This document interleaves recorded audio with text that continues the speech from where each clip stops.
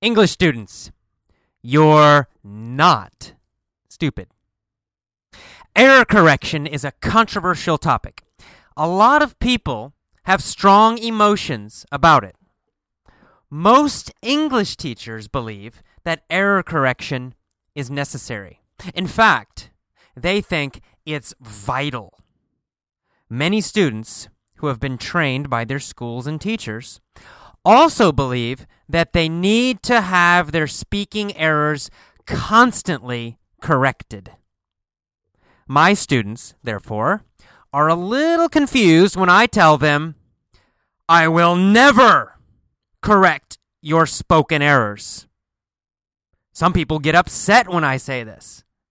Other English teachers get upset. They feel I am committing a sin, that I am committing English education heresy. Some students even get upset. They beg me, AJ, please correct my speaking errors. I always say no. Of course, traditional English classes love error correction. When a student speaks, the teacher will directly or indirectly focus on their mistakes.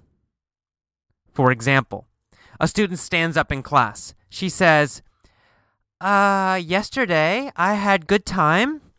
I go to store and go shopping. At this moment, the student feels nervous because all of the class and the teacher are listening to her. But she also feels happy. She just spoke English. She just communicated information clearly in English. But her happiness is soon destroyed by the teacher.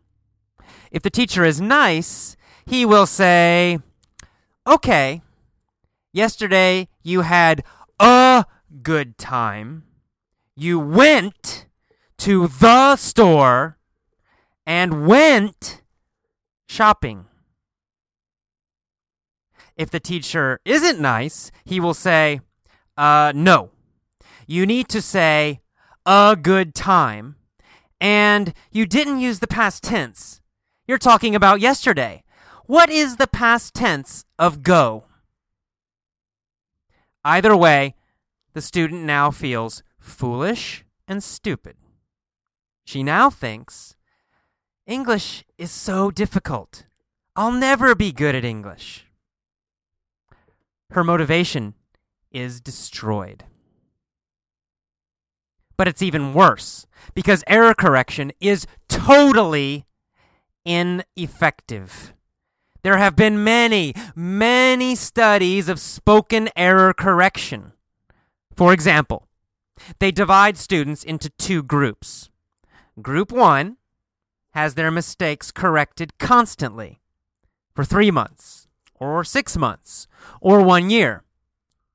Group 2 never has their speaking errors corrected.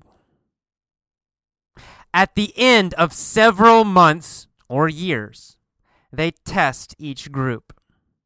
Surprisingly, there is still absolutely no difference in their speaking accuracy or errors.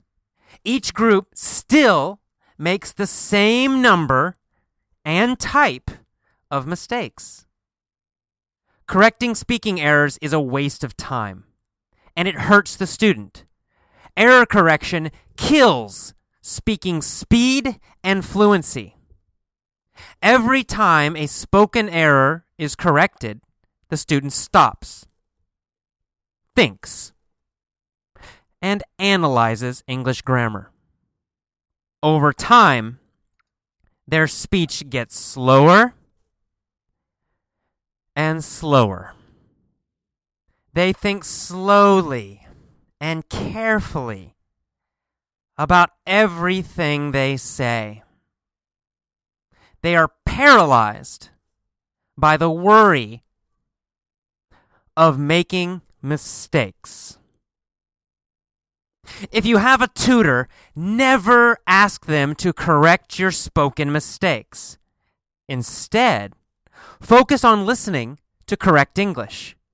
The more you listen to correct English from native speakers, the more you automatically correct your own mistakes.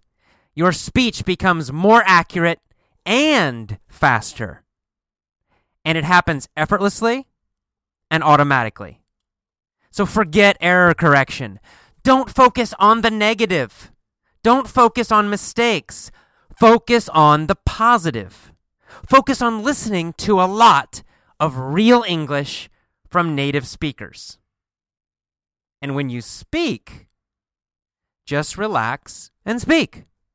Focus on communicating ideas, not on perfect grammar. With time, your grammar will improve automatically.